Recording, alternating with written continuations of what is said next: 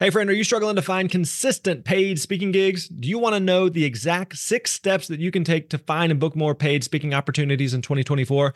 Well, we want to make that easy for you. We've created a new free resource with the help of Dan Irvin, one of our highly successful speakers on our team. Dan has booked over $100,000 in paid speaking gigs in the last few years, and his 6-step process is going to help you maximize your chances of getting booked and paid to speak in any industry. You're going to learn how to get started prospecting, master discovery calls, and proposal emails, and so much more. All you got to do is go to thespeakerlab.com/steps, and we're going to send you this 18-page guide straight to your inbox. Again, that is thespeakerlab.com/steps, and you're going to get that free guide. Hey, thanks for listening. You're awesome.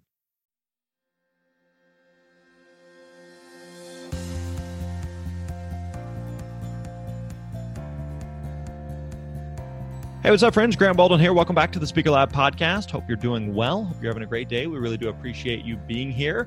We are back for part 2 of this series that I'm really excited about. This is a lot of fun. Now, as you may recall, you may have heard the first part of this series several months ago. We released that. We'd actually recorded several parts, released the first episode, and then we put it on pause. We're going to come back and tell you why, so hang tight with us on that. But there's been a lot that has happened that we are going to update you on in the coming parts of the series. But for the next 7 weeks, we are going to be releasing the rest of this series. So it's going to be a total of an 8-part series. We definitely want you to listen to the whole thing because it's a fascinating story.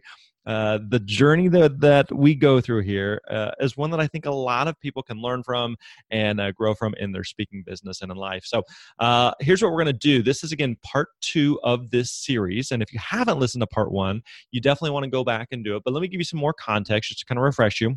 We had someone on our team who does a lot of writing for us. He's been working with us for a couple of years. He said, "Hey, I'm interested in doing more speaking engagements, and I'm kind of wondering, does what we teach actually work?" I was like, "That's a fair question. That's a valid question." And so we walked with him through the process and did a lot of coaching over the course of several months and recorded these coaching calls. And that's what you're going to be hearing in this series. Is you're going to be hearing someone who is going, "I think I can do this, but I see these success stories, but I'm wondering, can it work for me?" And we know that a lot of you who may be listening may be in that same spot. You listen to the podcast, you watch the YouTube videos, you're in the Facebook group, you've read the Successful Speaker book. You are following along with all these things, and you're just going like, "Yeah, but does it work for me?" And so Bryan Allain is exactly that same person who's going, "I want to be a speaker. I want to do more speaking, but I just want to know, does this actually work for me?" And so on each part of this series, we are going to give him homework. We're going to let you listen in. We have done nothing to set this up in any way. There were several times where he'd message me and say, "Hey, what about this? What about that?" I was like, no. We're not going to talk about it. We're not going to set anything up. I want to make sure that this is as authentic and genuine as possible. I do not want to tip the scales in any way. And so I want, if he's successful, if he's not successful, I want to make sure that this is accurate and realistic for what people are going to be listening to. So again, we released episode 1 a while back. You definitely want to go back and listen to that one. And then this is going to be part 2 of this 8-part series about helping Bryan get that first paid speaking engagement. Now, if you are listening along going, "Man, I would love to work with Grant and the Speaker Lab team to help me find and book paid speaking engagements, to help me build a speaking business, to build a system, a repeatable system and process," then I would love to have a conversation with you. I would encourage you to go to thespeakerlab.com/apply. Again, that is thespeakerlab.com/apply. There you can schedule a call, a one-on-one call with our team. We would love to visit with you, hear more about what you're looking to do, what your goals are for speaking, and how we can best serve and support you in that process. So again, if what you hear today is what you want to be a part of, you can go to thespeakerlab.com/apply. All right, let's get right into it. Part 2 with Bryan Allain. Enjoy. Hey, what's up, friends? Grant Baldwin here. Welcome back to the Speaker Lab podcast. All right, we are back for part 2 with Bryan Allain here. Okay, now listen, one of the things we talked about last time is we were not going to do all this prep work behind the scenes and whatever we needed to do to ensure success. We wanted this to be as real and raw and authentic as possible. We literally just got on this call a minute ago, and I said, "I don't want you to tell me anything. I just want to start recording, and I want to jump into it." Now, you sent me some notes from homework about an hour ago. I just printed it out here of a couple different audiences. So we're going to spend some time walking through it. Before we get into all of that, talk to me. So people may be listening to this at different times, but the last time we recorded was about a week ago. So talk to us in the past week. What has happened and what's been the process for you? Well, you gave me the homework of trying to identify a few audiences I might be able to speak to, what problem I could potentially help them solve. Also, you asked me to try to identify a few people who might already be on that path. So that's what I did. I've been working on that homework all week. I will say a couple things. Number one, at any point during this past week, there was a different kind of favorite in terms of, oh, I think I'm going to end up on this one. And then like 8 hours later, it was like, oh, no. Why would I ever have thought that? Like this one clearly is the one. So that's been going on pretty much all week. And that kind of gets back to my original problem of being paralyzed by too many options, being afraid to start, thinking it's going to be the wrong thing. So that has been playing out all week, which is why I couldn't wait for this call, but also am a little scared of this call because it feels like my brain is knowing that a decision is getting closer and closer, and there's a part of it that doesn't like it. So I'm scared, but I'm excited. All right. I love it. Okay. And in the past week, have we talked at all or done anything to prepare for this moment, for this call? No, literally nothing. The only thing was like a day after our call, you gave me that additional piece of homework of, oh, hey, by the way, find some other speakers that are doing the things that you might want to do. And that was it. So we're coming in fresh here. All right. So part of the reason, because we didn't have a chance to talk about that last time, part of the reason I wanted you to do that is I think it's helpful to look for other speakers who are doing something similar to prove that this is a thing that is viable within the market, right? Because just because you're interested in talking about a subject or just because you're interested in talking to a certain audience doesn't necessarily mean that there's opportunities that exist. And so what we want to do in this little additional homework assignment is look for other speakers who are doing something similar to what we want to do and doing it in a way that we want to do it and are close to where we are in terms of our career. Meaning, if you said, I want to be a motivational speaker, so let's go see what Tony Robbins is up to. That's probably not a good example because he's just playing in a different league. But if you said, hey, I want to be a motivational speaker, awesome. Okay, now let's look for speakers who are a year, 2, 3 years ahead of us, perhaps. Not someone who's like, hey, here's some, $30, $40, $50,000 speaker, but someone who is maybe closer to where I'm at. So it feels more realistic that, okay, there's opportunities here. I can actually do this. What you part of that exercise, or part of the point of that exercise, is let's say you start searching and you can't find anybody. Here's this idea. Here's this niche. Here's this market. I can't find any speakers doing this. I'm going to be the first. That is not what we're going for here. So we want to find okay, good. There are existing speakers here, which is a good thing. That means there is some type of market, right? And so that's kind of what we were going for in this process. So I'm curious, you went from, I would like to be a speaker, to now I have in front of me 5 different options or scenarios that you kind of came up with. Do you feel like even though it's overwhelming, you're scared about ultimately making a decision and kind of picking a path, do you feel like, all right, I'm getting at least some sense of clarity because I went from I want to be a speaker, big picture, to here's 5 possible scenarios of what that could actually look like? I do, yes. That was deep. I don't want to, I know we're going to go through these all.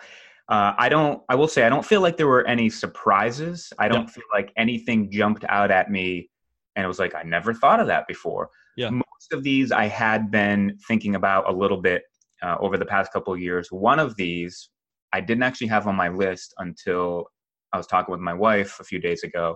And she said, is this on your list? And I said, no, I didn't actually have it on my list. She said, I think that should be on your list. And I actually think that should be the thing you should do. So it's like, really? Okay. So that is one of the 5 things on my list. How, was there anybody else that you talked to as you went through the process, or was it easier or more difficult than you anticipated? What did your wife say when she chimed in? What was any other thoughts behind the process of what the past week has been like? I did talk to a few other people, a couple other friends, and those were mostly just organic conversations where they were asking what's going on in your life. Yeah, And I yeah. mentioned that we were doing this and talked about some of the different options. So, yeah, I did get a few interesting pieces of feedback during that. One friend pushed me in a certain direction. Another friend, when I brought up one of the things I thought might be the front runner, I didn't get the enthusiastic response that I thought maybe I'd get. Now I might have been reading into that, or maybe not. So those things weighed a little bit into it as I was putting this together. Okay. What did so the missus had some thoughts of, hey, I think this one would be best for you. Did that change anything for you? Of course. Of Yeah. course. Yeah. When the person who knows you the best, uh, side note, we just celebrated our 20th anniversary yesterday, Congratulations. which is pretty exciting. Yeah, yeah. But yeah, when the person that knows you the best says something, it definitely carries a lot of weight. Yeah. So yeah, that definitely played into it big time. All right, let's get into it. So you, again, you made a list here of 5 different options. And basically what we're looking at is you made a list of, we'll tell you what, why don't you kind of break down the format of just in general of what you did here. Okay, so for each one of these audiences, I tried to identify the audience, tried to identify one or a couple of problems that I could help this audience solve. Then I had a why me section, which kind of highlighted why I might be the person for this. I did try to list a few other speakers doing this exact thing. Also tried to list conferences or places where these people meet. Okay. I had grand aspirations for this section, and I think as I went through it, I kind of petered out, just trying to look for specific things. But I do have examples for each of these. And then the last thing I did, and I think I kind of went off script a little bit here, is that tried to list potentially like other business opportunities kind of off the stage that might come through if I were to choose this audience. So that's what my homework entailed. Cool. I like that. Okay. And so as you were searching for speakers in general, not for any one of these in particular, but as you were searching for speakers, how easy or difficult was that? For some of them, it was easy. But I will say I tried to come up with 3 speakers, and if the homework would have been to come up with 10 speakers, I feel like it would have been very challenging. But for most of these, I was able to find a couple people, but I don't know if anybody out there has ever like Googled speakers or events or conferences. Like very quickly, you find that there's a lot of people fighting for a piece of that SEO pie, and it's very easy to become overwhelmed. And I'm guessing that's a big part of what your business does is help people to separate the signal from the noise, because I feel like you could easily put in hours of searching and feel like most of it was a waste of time. So it was harder than I thought it would be, but I do feel like I came up with people for each audience. What about on the next section there of where do these people meet? Just looking for potential events where it would be a fit. Were there some that were easier than others? Yeah, and it was a similar thing with just like, did not feel like sifting through 20 pages of Google search results. Mm-hmm. But, you know, my first one that I have on here, which is golf course owners, golf course industry professionals. I know we'll get into this list here in a second. That one, I wasn't able to find. I found a few right off the bat that I could add to the list. And then the more I dug, the more I realized, oh, there's probably like way more conferences and events than I realized, because you got regional, you got state level. So that was kind of opened my eyes to the fact that there are way more events out there than I realized. But like, if you had actually tasked me with, I want you to list 100 specific conferences and when their dates are, like that would have been extremely overwhelming. So I just kind of put like, oh, regional events, state events. I know they're out there. I did not put the time in to find them all, but it was a little bit eye-opening in that regard. Do you feel like one of the things I've noticed is that whenever you, it's almost like pulling on a thread. Like you start to pull on the thread, and it's just like it opens Pandora's box to like all these other things. Like, oh, I didn't even think of that, but yeah, that would be a potential good fit for me. Did you find that to be the case at all? Absolutely. Even when I was searching for speakers in a certain area, you know, I'd get on that speaker's website. He would have the logos of 5 events that he's spoken at. And I'm like, oh, what's this? Oh, I never heard of that before. Oh, what's Right. this? And you go to their website, you find their event, then you find their speakers, and that can lead you to their speaker website. And it's, definitely rabbit trail after rabbit trail after rabbit trail. But it can be like, if done well and done right, then it can be extremely effective, because it can be a lot of it can be very eye opening. So at this point, what we've done is a lot of just market research. And so your biggest investment thus far has just been time. Right. Mm-hmm. And it's just been time. It's been having conversations. It's been spending time on Google. It's been kind of thinking and processing. How much time would you say in the past week to get to this point have you put into this? I'd probably say about 6 hours. Okay, cool. And so the bulk of that sounds like most of it was just spent on Google and typing this up. Yep, definitely.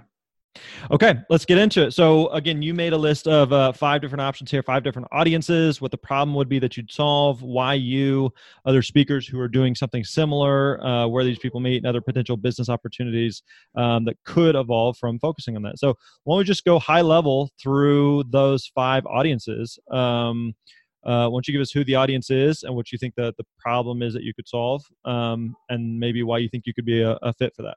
Okay. So my first audience was golf course. Are these in any particular order, or are these just kind of? They're not. Okay. They are true random order here. Okay, fair enough. All right. So audience number 1 is golf course owners and golf industry professionals.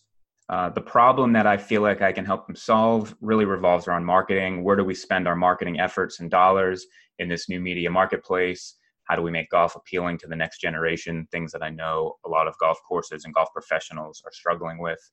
The reason why I think I might be a good fit for this is that over the last 5 to 7 years in my freelancing, I've done a lot of media marketing, email management, social media stuff. And specifically the last 2 years, I have worked with one of my local golf clubs on their marketing efforts.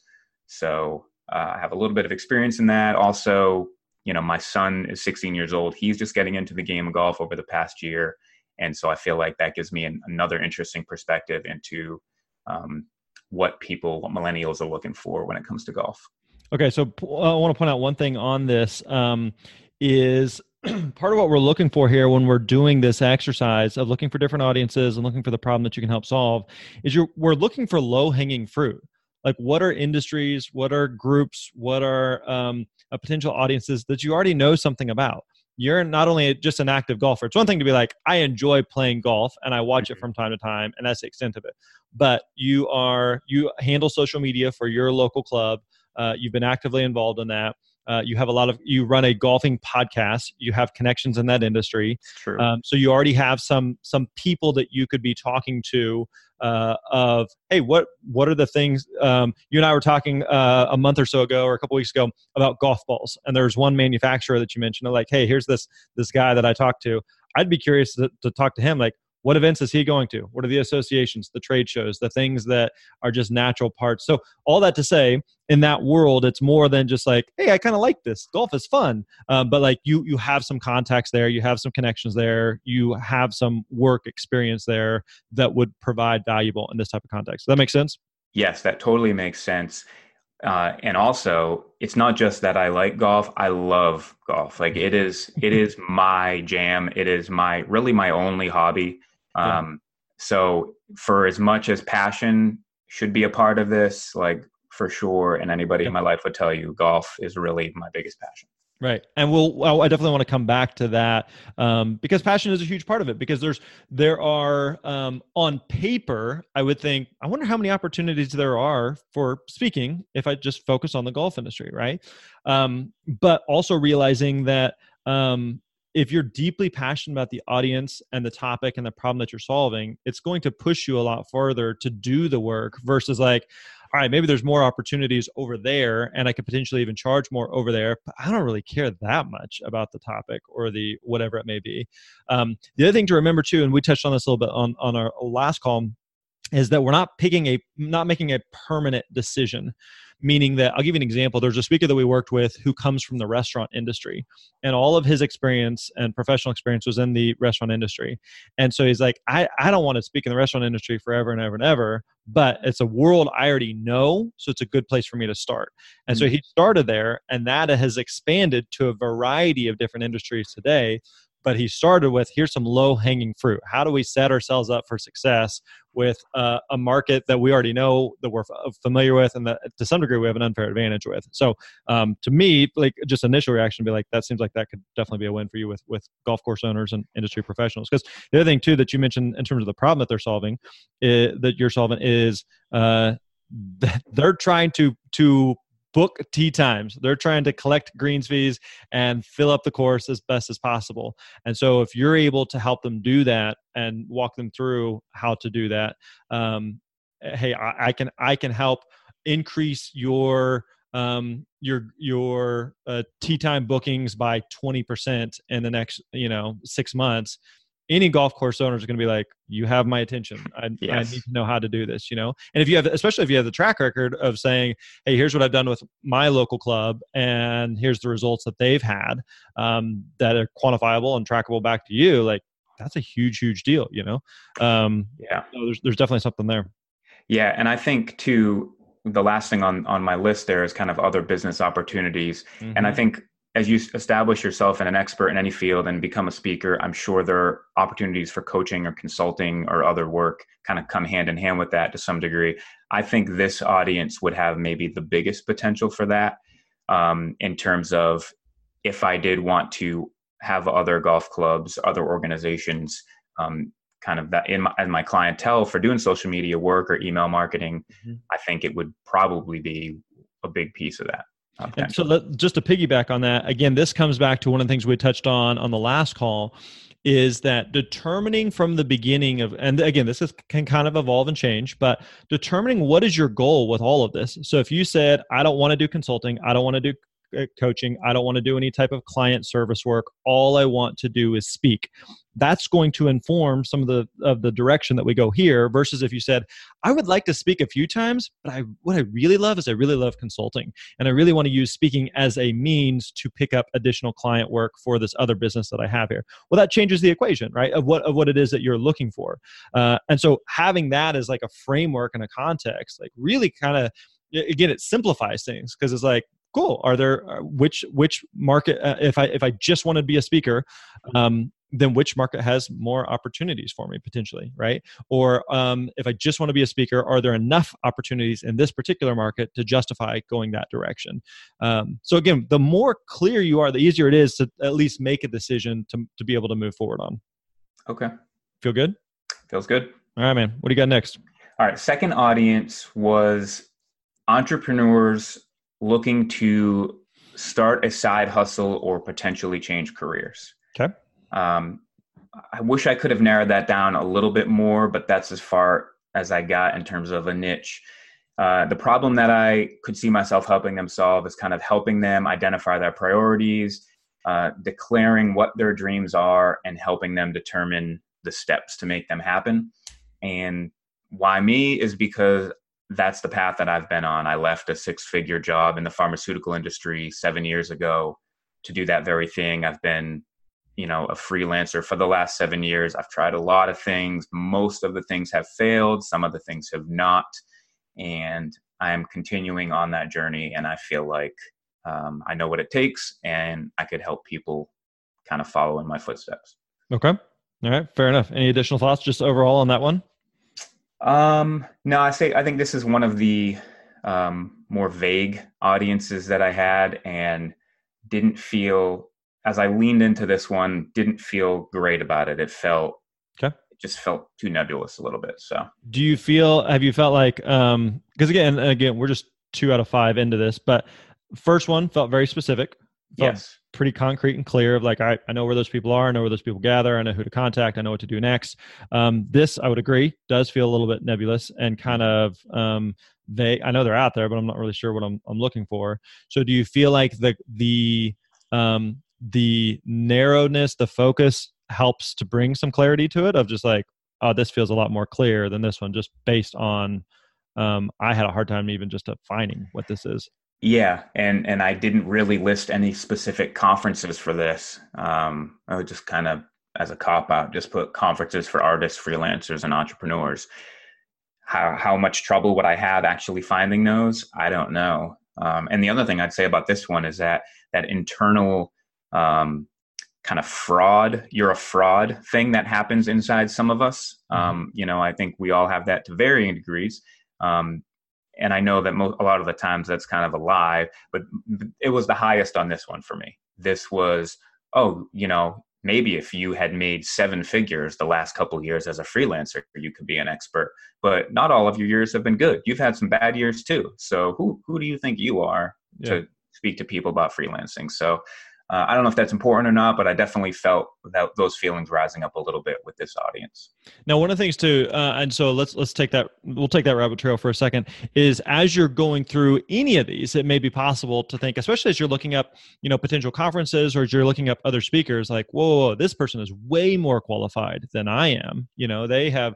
They've accomplished all these things, or they've checked all these boxes, or their resume looks much prettier or shinier than me. And so therefore, who do I think I am to be a speaker or to talk to this audience on this thing? And so one of the things to remember here is that being an expert means that you know slightly more than the audience about a certain subject or topic. Doesn't mean that you're the world's greatest expert on that. So the example I always give is like, I know nothing about cars. I am completely clueless when it comes to cars. So when I take my car to the local mechanic to get an oil change, whoever's working on my car, to me, like that person's the expert. Now, are they the world's greatest expert on cars? No. I know that. They know that. But I'm not looking for the world's greatest expert. I'm looking for this one person that can help me change my oil, who knows slightly more about cars than I do, right? I come to you and I say, Bryan, you seem to know a lot about golf. Can you help me? Can you give me some recommendations on my swing, or what ball to use, or what simulator to get, or what clubs I need? Bryan, can you give me some tips? Do you feel like you're the world's greatest expert on golf? No. Nope. But really, your opinion of yourself in this scenario means nothing, because it's really more in the eye of the beholder. I am someone who's going, Bryan golfs a lot. He seems to know what he's doing. He shoots good scores. I would like to do that too. How do I do that? You're not the world's greatest golfer. We both know that. There's plenty of people that know more about it. There's plenty of people that you look to that you're like, oh, if you want help on this, this is who you actually need to be listening to. But I don't know those people, and I'm not connected with those people, and I'm not looking to those people. I'm looking to you. So same thing is true with any of these things. You don't have to be the world's greatest expert on it. The other thing too, I would say, is sometimes we go way up the food chain of some like who is the greatest at it, right? So let's take the golf analogy for a second. If you were like, if I said, Bryan, I'm trying to get better on my swing, can I get some tips from you? And you're like, well, I mean, I'm decent at golf. You really should talk to Tiger. Tiger knows what he's doing. He's won a few tournaments and he's decent at golf. You should be talking to him. Tiger's not accessible and Tiger's not relatable to me, right? So what I'm looking for is, again, here's a guy who's a step or two ahead of me, not light years ahead of me, So the same thing is true as like, let's take this example of entrepreneurs looking to start a side hustle or change careers. And it's cool to hear the stories of like, well, I, dropped out of college and I started this business and then we sold it to Google and now I'm a bajillionaire. It's like, that's cool, but that's also not super relatable, because that's not going to happen for most people. But if I could figure out how to go from side hustle to making my first $10,000 or $50,000 or $100,000 in a year, that's pretty relatable, right? And all of a sudden that feels a lot more achievable than, I got to hear, I was at a conference earlier this year and Richard Branson spoke. Really cool to hear Richard Branson speak. Nobody in that room most likely is going to accomplish what Richard Branson has accomplished, or very few. So it's really cool. It's inspiring. It's not necessarily relatable of, here he is jet setting around his private island, it's just like, that's cool, but that's not where I'm at, So that's something to factor in and consider as well, is that you don't have to be the world's expert. Nobody is expecting you to be. Okay. Yeah, that's very helpful. Yeah, very helpful. I like that. Okay. What's the third audience? Okay. The third audience that I pinpointed was Christian men under 40. I am a Christian and also a man. And, but I figured if I just put Christians, way too vague. If I put Christian men, maybe still way too vague. So as I thought about, okay, this is a potential audience I've spoken a little bit to before. How could I pinpoint it? I started to, and what problem can I solve? I started to think about kind of the idea of a midlife crisis and how many guys experience that in their 40s or 50s. I, being 42 years old, I feel like the 30s was the best decade of my life. And already I feel like my 40s are even better. So I was thinking about this idea of like a midlife celebration versus a midlife crisis, and how do you get there? And And so that was kind of the problem that I thought to solve. Like, if I could speak to Christian men under 40 and talk to them, not just about their faith, but about other aspects of their life, how could you set up your life so that in your 40s, in your 50s, you're celebrating your midlife versus having some type of crisis? Cool. So that was the audience and the problem idea behind that. How easy or difficult was this for you, and how does this define or think through this one, and how does this one resonate with you versus the other two you've mentioned? I feel like the faith aspect of it complicates it a little bit, just because almost kind of the same lines of doubt, like, oh, are you somebody, you're not a pastor, like, are you somebody that could engage with faith audiences? I do feel like this is the one that maybe I have the most existing connections and network. I'm a part of the leadership team of my local church, and my pastor has some good connections, and I know he'd be willing to help out there. Mm-hmm. I've spoken at a few faith-based conferences in the past, and definitely have some connections in that world that I could pursue. So that kind of was in the pros column for this one. Okay. And I know that most local churches have marriage conferences or men's conferences, and youth groups and youth camps and things like that. So I feel like as you drill down locally, there are just thousands upon thousands of potential conferences and gatherings out there. Totally. Yeah, there's no shortage of events in the faith-based space. Now, part of the challenge is obviously it can be also competitive, but it can also, fees can typically be a little bit lower, which, again, pros and cons to it. There's a lot of opportunities, but it also may be on the lower fee side. I wouldn't use that as a basis to say yay or nay. Because again, like we talked about, I think anyone would rather, or I'd highly advise, I'd rather you make less, but love what you're doing and who you're speaking to, than I'm making a bunch of money, but I hate my life. I hate what I'm talking about. I hate the audiences I'm speaking to. Like, that's a crappy way to run a business. So, wouldn't recommend that. Okay. Anything else there on that one?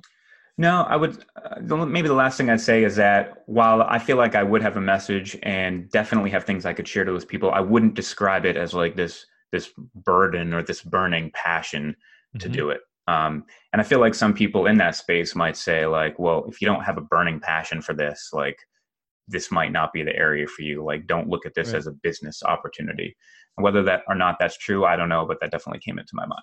Yeah. So, and this is, there's a lot of people in our audience who come from either a faith background or are in some form of church ministry currently and have some speaking experience and are trying to pursue that. A lot of people are familiar with my personal story that I had gone to Bible college. I was a youth pastor, have a lot of experience in the faith-based world. And so there is kind of that challenge there of you're doing something out of the goodness of your heart because you're passionate about this thing, and it's a key part of your life, and faith is all within that. But you're also running a business, and so I remember several years ago, a speaker reaching out to me, and he said, "Hey, I'm speaking in the like youth ministry space. I'm doing a lot of camps and retreats and yada yada." And he had done like 50 some events the year before, and he'd made $13,000. Wow. And he was like, "Dude, I'm like, that's poverty level. Like you can't survive off of that." So it's the type of thing where yes, there's nothing wrong with like, okay, I believe in this, I support this, but at the same time, I'm running a business, and so I have to eat and live indoors, and I know that I can't help everybody, right? And so just recognizing that, we can get into that more if this is a path that you end up deciding that you want to go down, but just something to be aware of like, yeah, you can help a lot of people in the same way that like we as a Speaker Lab, myself, several of our team members come from a faith-based perspective. We want to help people, but make no mistake, we're still running a business. And so if we help everyone and we are drowning in the process, we're doing it wrong. And so, which means there's times where people will email in, here's my life story. I am broke. Can you please help me? And we provide a lot of free resources like this right now that you can listen to and tune into. that make it available. But we also, again, we're running a business, and so we have to be aware of that, Yep. So it can feel, I totally get it. It can feel murky and muddy when you're mixing like a faith-based perspective with business, entrepreneurship, finances, all of that stuff. But at the same time, you're running a business, and so you have to treat it as such, right? All right. Anything else there? No, I think that's it for that one. All right. Next audience. Okay, audience number 4. Gosh, this is maybe the most vague of all. I just have writers. Okay. Why me? Because I am a writer. I've self-published 4 books over the last decade. I just recently wrote my first novel, which I'm shopping and trying to get an agent for. And I've done a lot of freelance writing for authors and publishers. Basically, that's kind of how I've made my living over the last 7 years. So that's why me. In terms of a problem to help solve, this was a little murky too, but just what I wrote was how to trust your voice, how to write risky and write more words than you ever have before. This one, I gotta be honest, this is probably the one I feel the least great about. It was just kind of like, well, who am I? What am I good at? What do I do? Let's make that an audience. I do believe there are plenty of writing workshops and conferences out there, and I'm sure authors and writers get invited to things that aren't just specifically for writers. But yeah, I knew. Okay, but to jump in on that, there's a difference between I am deeply passionate about this audience and I care about helping them solve this problem, but I have the own inner critic who's questioning whether or not I'm good enough to do this, or why me. Is it more of that, or is it more of I'm wondering if I can do this, but also I'm not deeply passionate about this audience? Because those are two different things. You know what I mean? Yes. And I think if I'm honest, it's probably more of the latter. It's probably more of not really having that burning passion.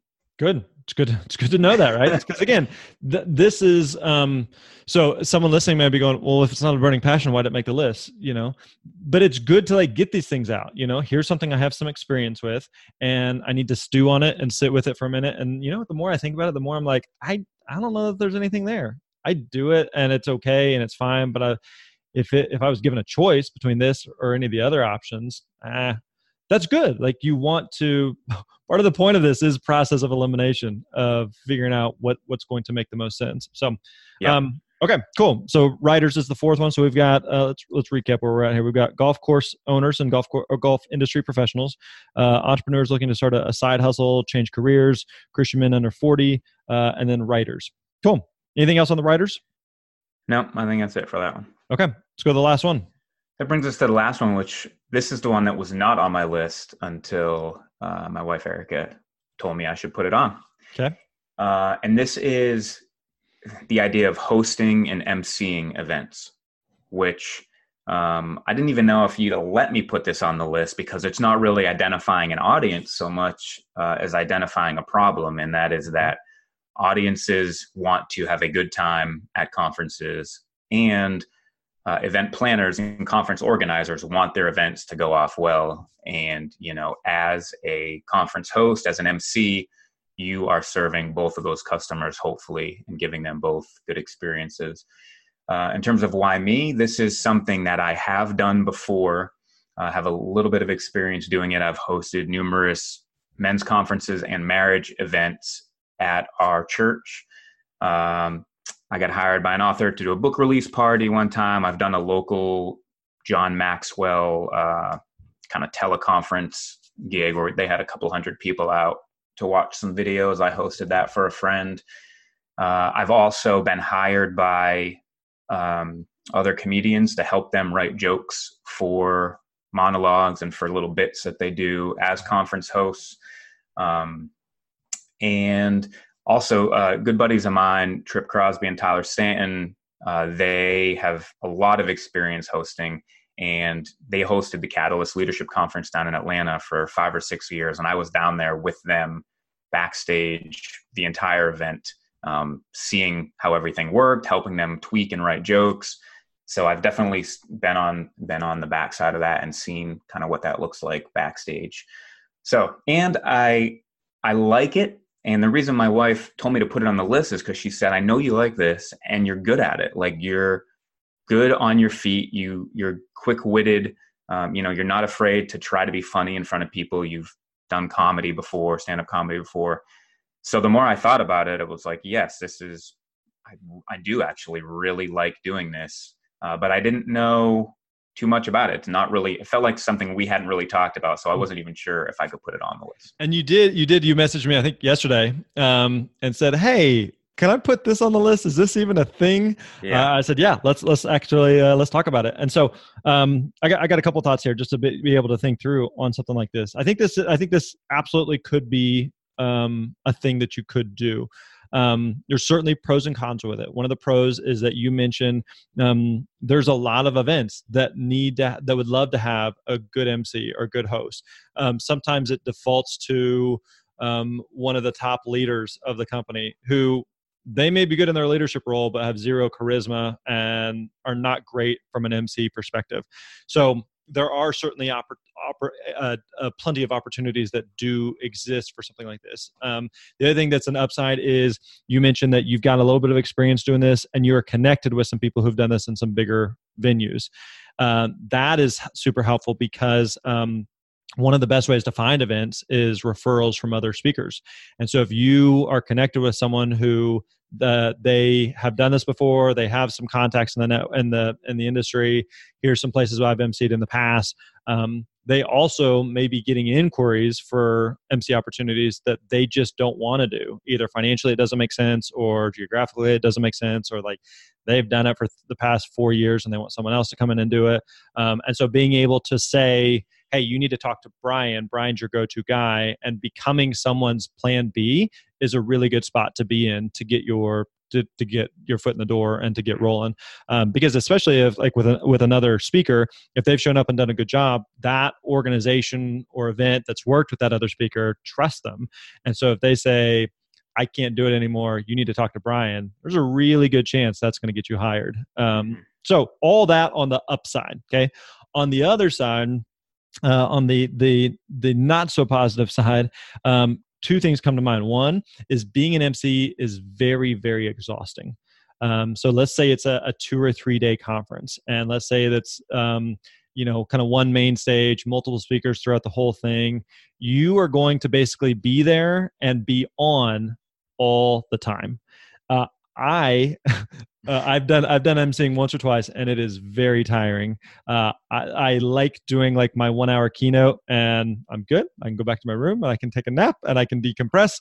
But part of being an MC means that you're there introducing speakers, you're there wrapping up sessions, you're there in the hallways, you're there at meals, depending on the nature of the event, but you are there. You're a central glue piece to the event. And so some people, me describing that as a fairly introverted guy, I'm just tired thinking about that. Now, other people I talk to, a friend, Nicole Walters, has done a lot of emceeing. And so this is something that her and I had talked about. And she's like, everything you just described, I love it. I love it. I love being the life of the party. And she has that personality, right? So some of that depends on you of just is that exciting or is that exhausting, right? The other thing that to factor in is that being an MC, budgets are typically going to be a little bit more limited. And so we may be willing to bring in some big names that are going to put butts in seats or that can really solve a problem. But an MC for a lot of events, they may view as a nice to have, but not a need to have or have to have. And so therefore, we may not allocate as much budget that direction. Doesn't mean that they don't have any budget, but it could mean that man, I'm doing a lot of work for what they're paying me, right? Mm-hmm. So lots of pros and cons there. Having said all of that, what is resonating, or what is that as we go through the pros and cons? What's sitting with you there? Yeah, and in fact, I listened to an old podcast episode that you had with a guy named Tom Singer, I think his name was. Yep. And he did a great job of talking about everything that comes into it. And so much of it jived with my limited experience doing this and the ability to do improv and to think on your feet. And to know that you're there serving the audience is something that totally lines up for me. Those are all pros. In fact, I've had moments where I've come off the stage being an MC and was like kind of surprised at myself for how I handled something. But in the moment I knew like, this is not something I normally say, but this is going to make the audience laugh, or this is going to really take this up a next level. And so you just do it because you know you're there to serve the audience. So I've experienced that. Feel almost like I'm in character a little bit when I'm doing that. And I really enjoy that. He did talk about the extrovert introvert part of it and how sometimes a lot is required of you off the stage. And that was something that I really hadn't thought of very much. I do consider myself an introvert. I am, which is maybe why I kind of feel like I go into character a little bit when I'm on stage. So that did seem like a con. However, I will say that the idea of being paid to be on for a few days, totally. I feel like if I'm there for free, which, maybe I would have to be a little bit at the start or something, I don't know, but there's a difference to me between being paid to be on for 2 or 3 days as a host and just doing it as a volunteer and then also trying to be on. So that is definitely a potential con for me. And so again, you don't have to, it's not that, hey, when, one of the things you touched on here is that in some ways you're as a speaker, it sounds weird, but in some ways you're playing a character, playing a bigger version of yourself, really is what it is. And so I want people to be like, Grant's the same on stage as he is off stage. I don't want them to be like, he seems like one way, but then off the stage, he's just totally different. Like, I don't want that to be the case. I just know, for me, being around people, and being on, so to speak, for long periods of time, especially over multiple days, is tiring. But I would say for several people, they are like that. But if you recognize like, hey, that's part of it, and I'm good with that, and I just know for, hey, the next 48 hours, I'm all in, and that's the gig. But I'm excited about it. I know as soon as I get home, I'm going to crash. It's kind of like, it's kind of like doing a marathon or a half marathon. Like, all right, I know for the next couple hours, it's going to really suck. And that's but I'm excited about it nonetheless. It's kind of that weird dichotomy. You know what I mean? Yeah. So it sounds like you recognize that and feel a bit like that. I do. And, this is a little anecdotal, but I've had so many people in my life, when I tell them that I'm an introvert, they're surprised because they've seen me on stage, whether it was giving announcements at church or whatever the thing was. I do kind of play that character, and I'm loud and I'm engaging, and I can be that way with people too. Sometimes you think introvert, you think somebody who's quiet and reluctant in every conversation. That's not me at all. I just know that I do have to, those things can be draining for me, and I do kind of recharge when I'm by myself, as that, classic definition of introvert, extrovert. Totally. But people are surprised. They have been surprised when they find out I'm an introvert, because I think I do come across pretty well in some of those kind of outgoing on stage environments. Well, and you touched on several things that you feel like you're good at in terms of skill set that definitely come into play as an MC. So thinking on your feet, being spontaneous, improv, trying things, using humor, interacting with the audience, like you check all those boxes, because you may be backstage listening to a speaker give their 45-minute talk, and then you got to come out and you are the thing that's standing between the audience and going to lunch. And so you're trying to, okay, let's just recap what this speaker just said, maybe make some type of joke or point out something funny.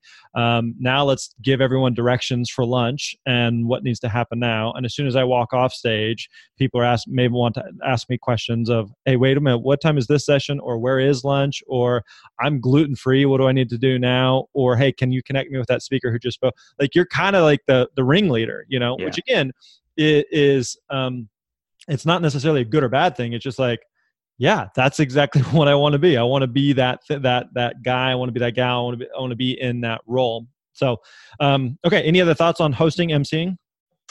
I think we covered about everything.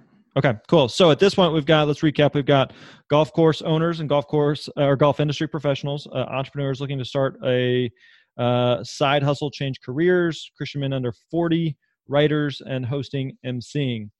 Now, here's our next step. is I don't need you to make a decision at this moment. I'm going to give you a Okay. minute to process it, think about it. Our next call, we're going to land on something. Okay. Okay. So you've got some time to chew on it and think about it. And that's part of the process here is not feeling like I have to make a decision this moment. Like you want to think about it. You want to chew on it. You want to let it marinate.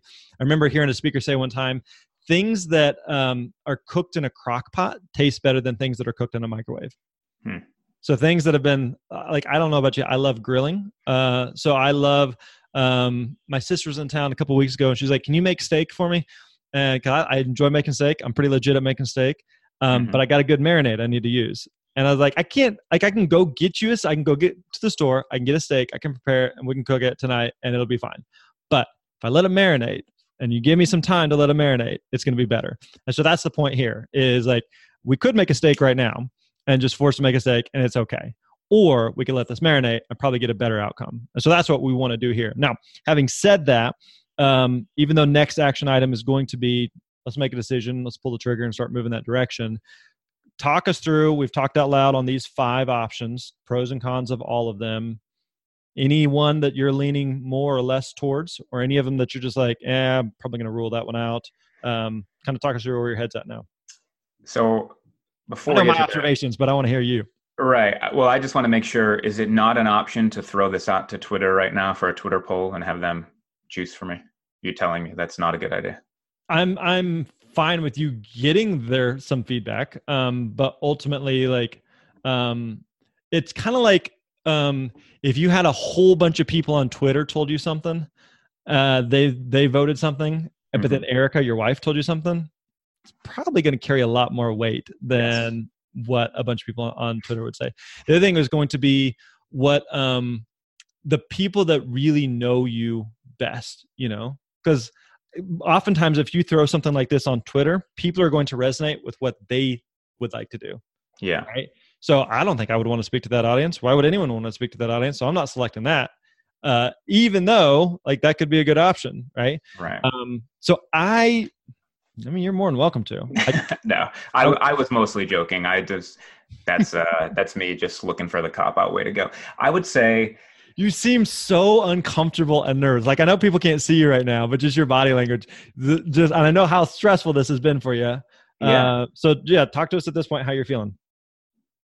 Yeah, I would say that the hosting and emceeing one is probably the one I am most excited about, but also feels like maybe is going to require the most work,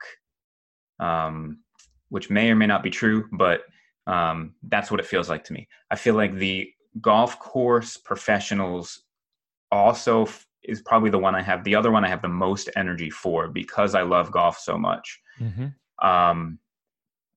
But that feels like, to me, that feels like a longer grind. It feels like I'm going to have to really work hard, which I'm not opposed to, but it's going to take a lot of time for me to really get my tentacles out and expand my network.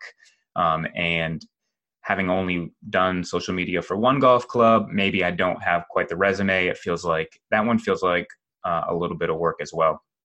But I would say that those are the ones I have the most passion about. The freelance thing, audience 2, and the writer, audience 4, probably the least passionate about those. And so I guess audience 3, Christian men under 40, probably is kind of in the middle for me.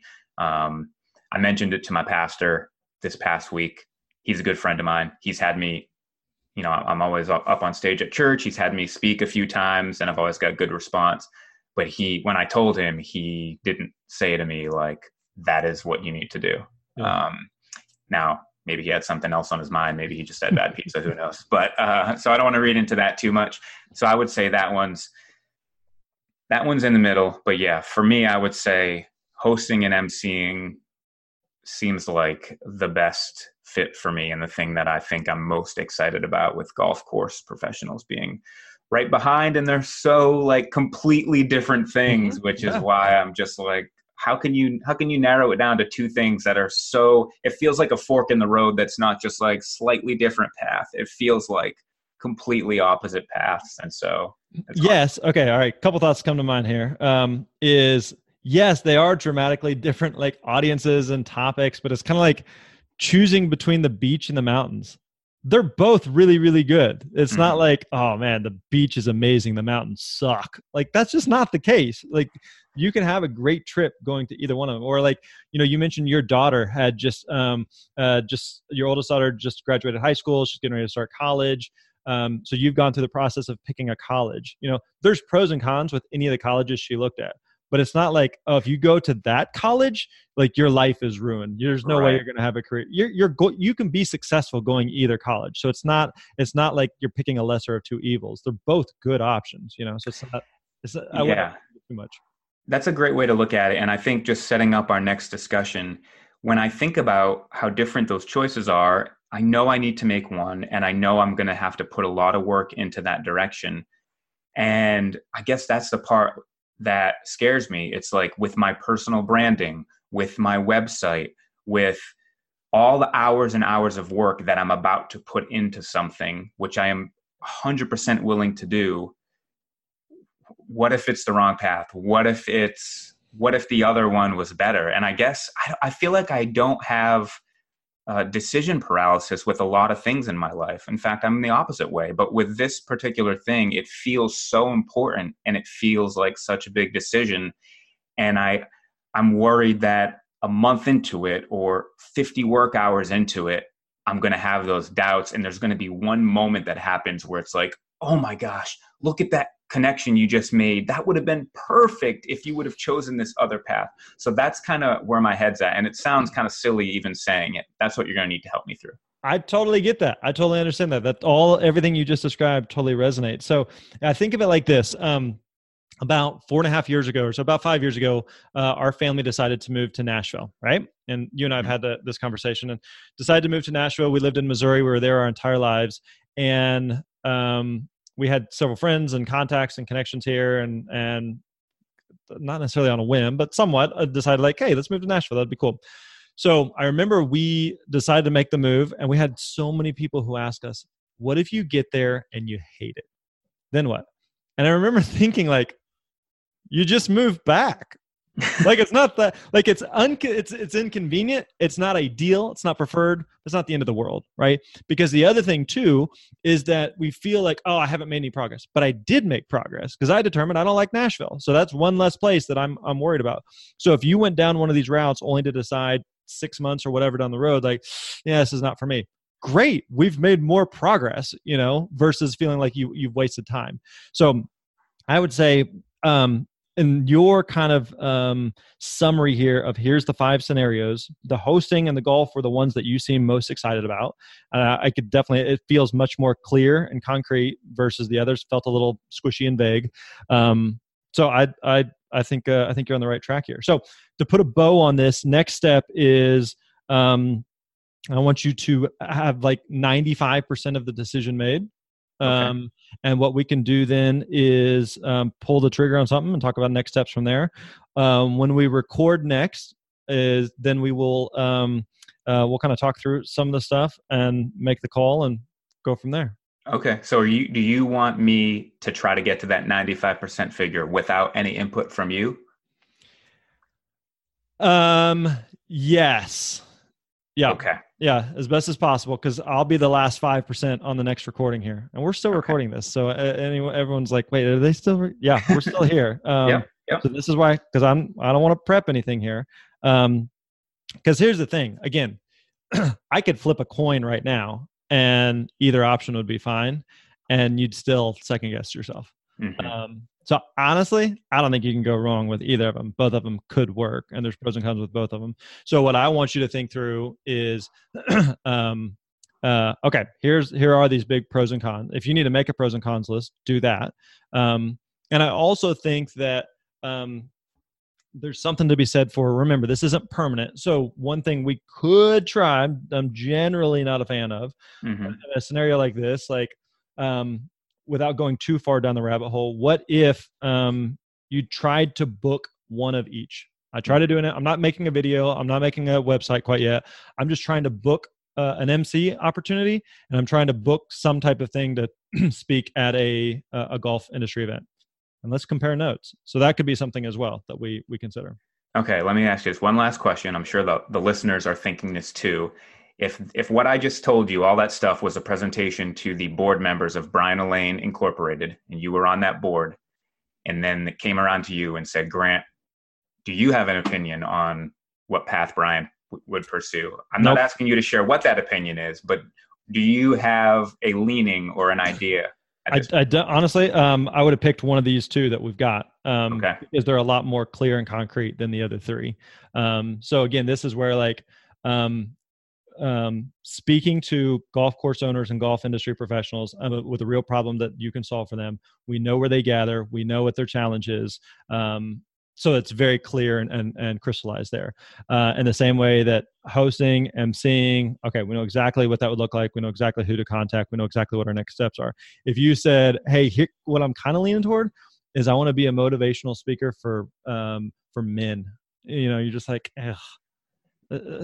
who's that? Where are those people gathering? Like that's just very hard to know what to do next.